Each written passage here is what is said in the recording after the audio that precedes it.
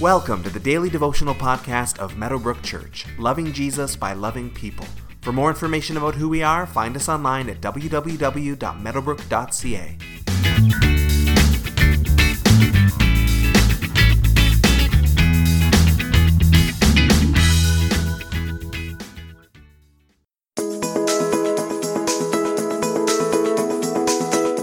We love choices and options in our North American mindset. We have way too many places to grab a coffee, lots of restaurant choices. When we go to the grocery store, there are 30 different types of cereal we can choose from. Our televisions have endless options for entertainment. We love options, but life doesn't actually always give us options.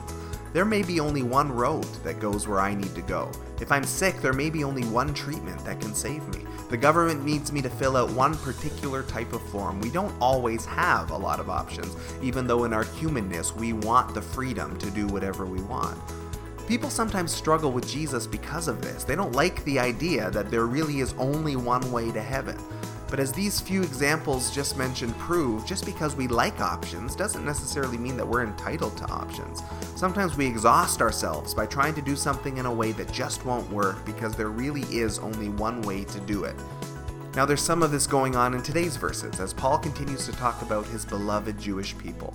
Romans chapter 10 verses 1 through 4 says, "Brothers and sisters, my heart's desire and prayer to God for the Israelites is that they may be saved. For I can testify about them that they are zealous for God, but their zeal is not based on knowledge.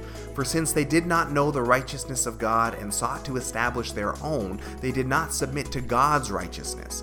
Christ is the culmination of the law, so that there may be righteousness for everyone who believes." So once again, Paul's love for his people is clear. He is not anti-Israel, but he is pro-gospel, and he wants the saving power of this gospel to reach all people, including and especially those who are called the chosen people of God. He applauds Israel's zeal, their passion and devotion in following God, but he notes also that it's a zeal without knowledge. Not that they literally don't know the Lord, for they did know him, they knew his law very well, but ultimately they don't know him in the right way. They've decided the right way to become righteous, and they want to pursue that as an option, but this wasn't an option that God had in mind for them.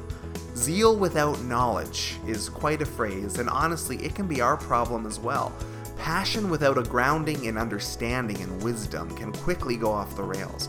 Foolish things have been done by Christians and churches for 2,000 years because they had all the zeal in the world, but lack the knowledge to aim that zeal in the right direction. Israel's zeal here was actually taking them in the right direction. They were passionate about following God, but they weren't really listening to the way in which He wanted them to become righteous. People trying to establish their own righteousness with God will never find it, but those who seek the righteousness that He offers will always find it.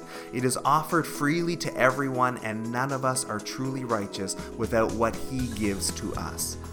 So today, think about a time when you've had zeal without knowledge in your life, when your excitement and your drive outpaced wisdom and understanding.